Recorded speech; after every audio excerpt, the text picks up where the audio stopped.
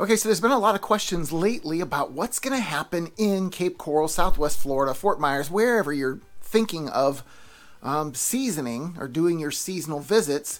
Everybody's wondering, well, what's it going to look like this year? We still don't know how much housing is going to be available. We do know that the numbers kind of fluctuate back and forth because we do have a lot of people in the area right now trying to help out that are taking up extra housing. But what this video is specifically going to be about is living in Florida. Season will look a little different, but there's still plenty to do. We're getting after that next. Hey everybody, my name's Craig Cunha. I'm a real estate agent here in Southwest Florida. If you're looking for a channel to tell you a little bit more about what it's like to live, play, eat, sleep, and buy real estate on the Gulf Coast, this is the channel for you. And to start your MLS search just like we use the MLS, either go to ournextfloridahome.com or use our new app. You can pull it right up on your phone. It's Our Next Florida Home. And go inside, get yourself registered. You'll be able to start searching for properties all throughout the area. That particular app is linked from Collier County all the way up through Jacksonville. So plenty to look at if that's what you're looking for. Anyway, I'm getting calls from people every single day, and I absolutely love it. And if you've got a specific question that you need an answer to, you've got to call, text, or email because I've got your back when moving to the Gulf Coast. All right, so we are going to still see people. Seasonal folks are still on their way here. Many people are calling to tell me their plans on when they're going to be here. Can we meet up? What's the market look like? Get me a list of homes to look over. So that hasn't changed, surprisingly enough. A lot of people were concerned that people aren't going to be coming here, but there's still going to be plenty to do. I drove around a little bit yesterday, trying to get a temperature of what's actually open and not. Most everything to the north end of Cape Coral, as far as restaurants and shops and things, pretty much open. I know Farmer Joe's is still struggling with a roof issue, so they haven't opened back up yet. But a lot of the restaurants, Hurricane Grill has been stacked constantly right up there on Pine Island Road. And there's, Carrabba's is up there and Texas Tony's is up there. So a lot of different things to still go to. Bonefish Grill, House of Omelets, all this stuff is open. If you go to the south, that's where most damage was done. So it's a little more difficult. But there's things like, again, fast food. You can do Wendy's, McDonald's, all that kind of stuff. Those are open. Supermarkets are open. But down there, Cork Soakers was open. Rusty's was open. Duval Street. And I know that Dixie has posted a couple times. That's our line dancing bar down there. As well as back streets. So lots of entertainment. There's going to be live music. There's going to be different events. Rusty's does different events, it seems, throughout the week.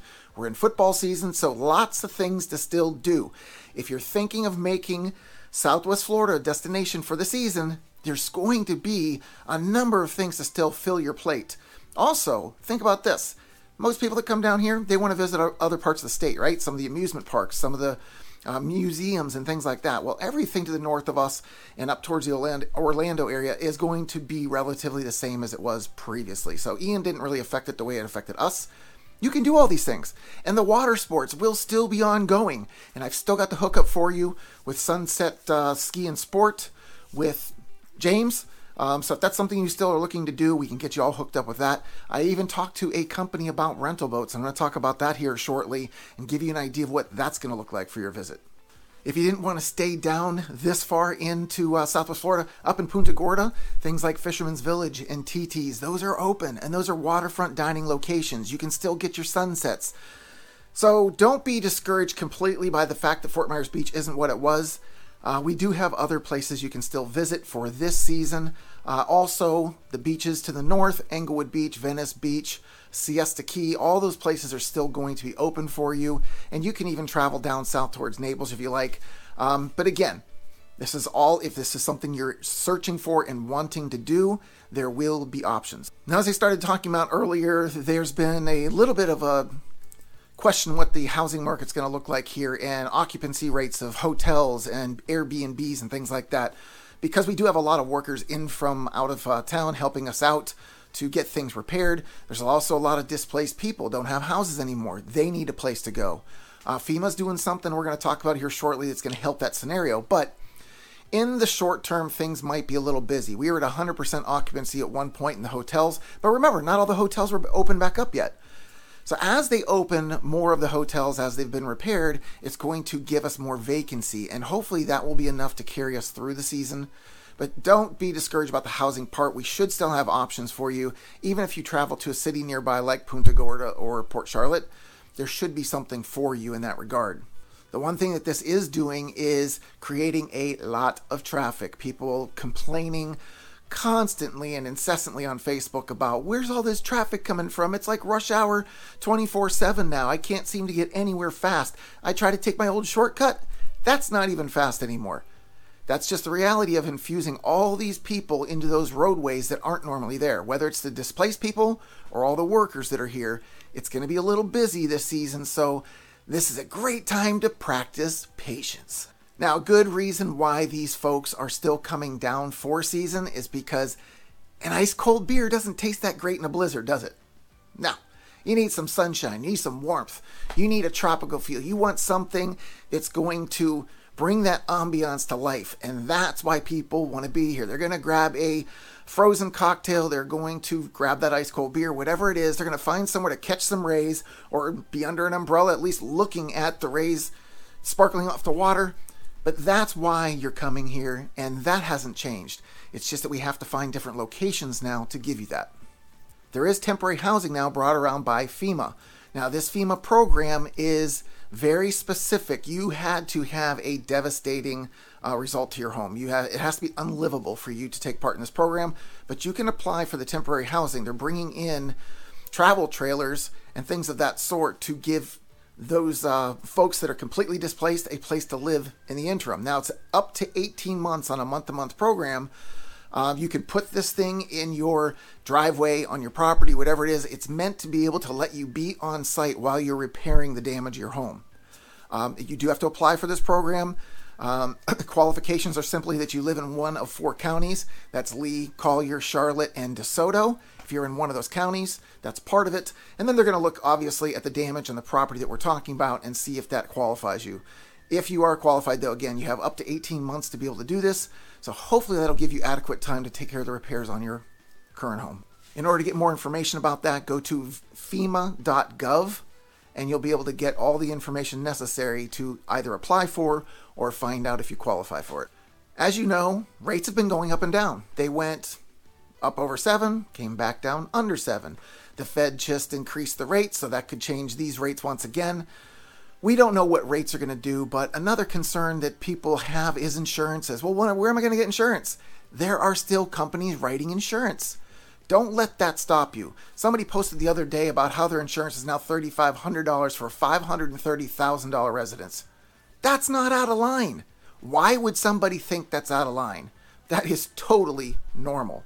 So don't freak out over insurances yet. It is a case by case. It does depend where you're located, if you're in a flood zone, how old the home is, how up to date the home is on codes. There's so many different factors. So what you do is during your due diligence time frame, you should have about 5 to 10 days to be able to assess these things while you're doing the home inspection and find out what the insurance is going to be. If it's just too much, then you can realign and find something else. But don't let the lack of insurance or the perception, because a lot of people like to read social media and listen to their neighbors and their buddies and everything else about how horrible it is in Florida. You can't get insurance. Everything's torn apart. BS. It's not the case. Very livable. Sun shining today. Once again, we're going to be in the mid 80s, high 80s. I mean, you really can't pass it up. However, insurance will be there for you for the home, so do not worry about that part of your transition to Florida.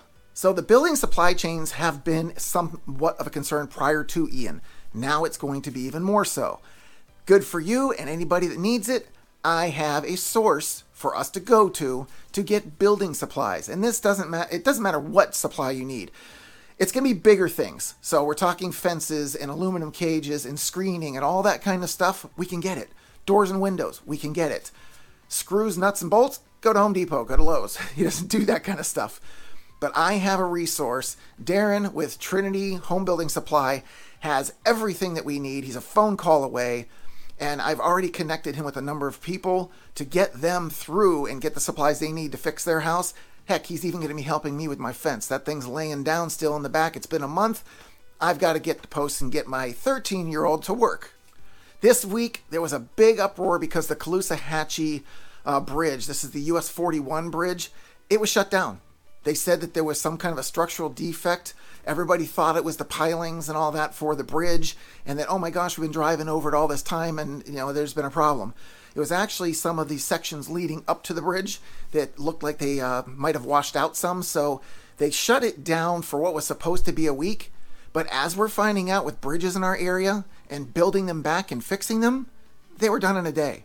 So all the griping, the moaning and the groaning and the posting and the crying to everybody about, I have to take another route to work, or I can't go my normal way. It's fixed. Everything's back in working order. It is the only free bridge. So I can see some people were a little put off because apparently they turned back on the toll charges at the same time they shut that bridge down. I can't verify that for sure. However, now it's back open. That's the only free bridge. Again, the US 41, north and south. There's no tolls up there.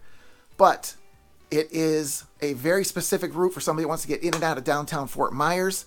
Otherwise, hit one of the other bridges like you normally would. Now, interestingly enough, as far as bridges go, there's a lot of smaller bridges in our area. So be cautious when you're around. If you're not used to the area, just take your time. Don't go flying across. Don't be taking some big vehicles that maybe are already pushing weight limits over these bridges. There's one I ran into when I was driving around the other day. They had the whole thing coned off and pushed onto one side of the bridge because the bridges were separated north and south. Anyway, the one was shut down completely. So there must be something there they want to investigate further. Be wary of this kind of stuff. Be cautious. It'll all be taken care of in time. But again, we have a lot of bridges here, a lot of roadways that might have been affected. We will get this all caught up. Just advising you to be careful. Being careful should also apply to driving on our roads after rain. We had another rain storm overnight the other day, and there were crashes all over the roads in the morning. Now, the rain wasn't still there, but the roads were wet. For some reason, we have drivers here that think rain is like snow up north. Now, again, I'm from Pennsylvania. I know how to drive in snow. It's been a while, but I still know how to do it.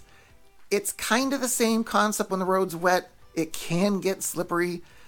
So if you've got a vehicle that you're not completely comfortable with, or maybe you're just, nervous Nelly behind the wheel anyway, this might be a time to take a little extra caution. But the other day, there were so many accidents, I couldn't even imagine if I was in those lines of traffic waiting behind these things to get cleared. There's a lot of debris still laying around our area here. They've talked about how many football fields worth of debris has already been moved. It's just ridiculous how much stuff's already been moved out.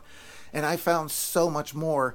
And it is heartbreaking to see how much stuff is put out by the roads that is people's lives. I mean, this is their belongings, their memories, everything they have stacked in these huge mounds. I talked to my lender, Brian, that he had some issues in his homes as well. And one statement he made that was kind of hits home is that salt water, once it touches something, it ruins it. So keep that in mind. The shortages that we had previously with furniture and things like that, we could see that come around again because a lot of people lost a lot of furniture.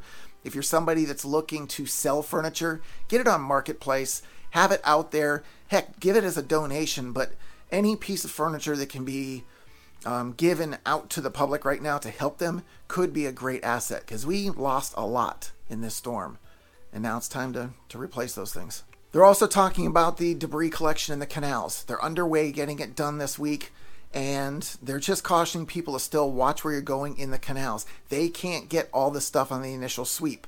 Anything that's bigger, that's harder to get out, they're going to bring a barge into the canals later.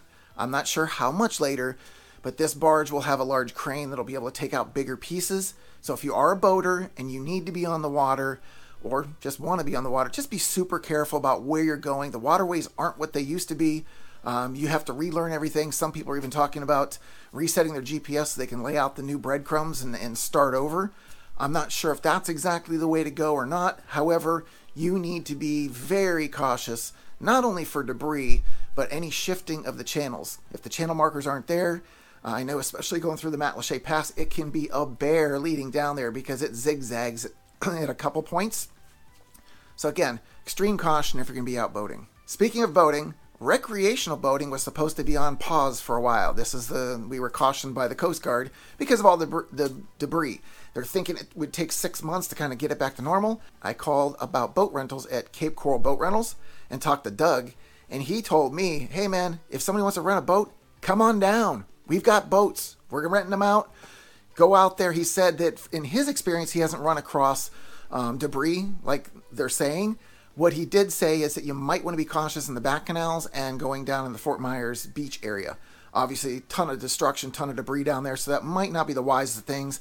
I know you want to see what things look like right now, but honestly, it's probably not worth what you could end up getting yourself into, because if you damage your lower unit or any part of that engine, good luck getting it fixed anytime soon. If we had shortages on boats before, with all this damage that happened, it's only getting worse. So we're going to have a lot of patience that's needed to go into the boat owners too.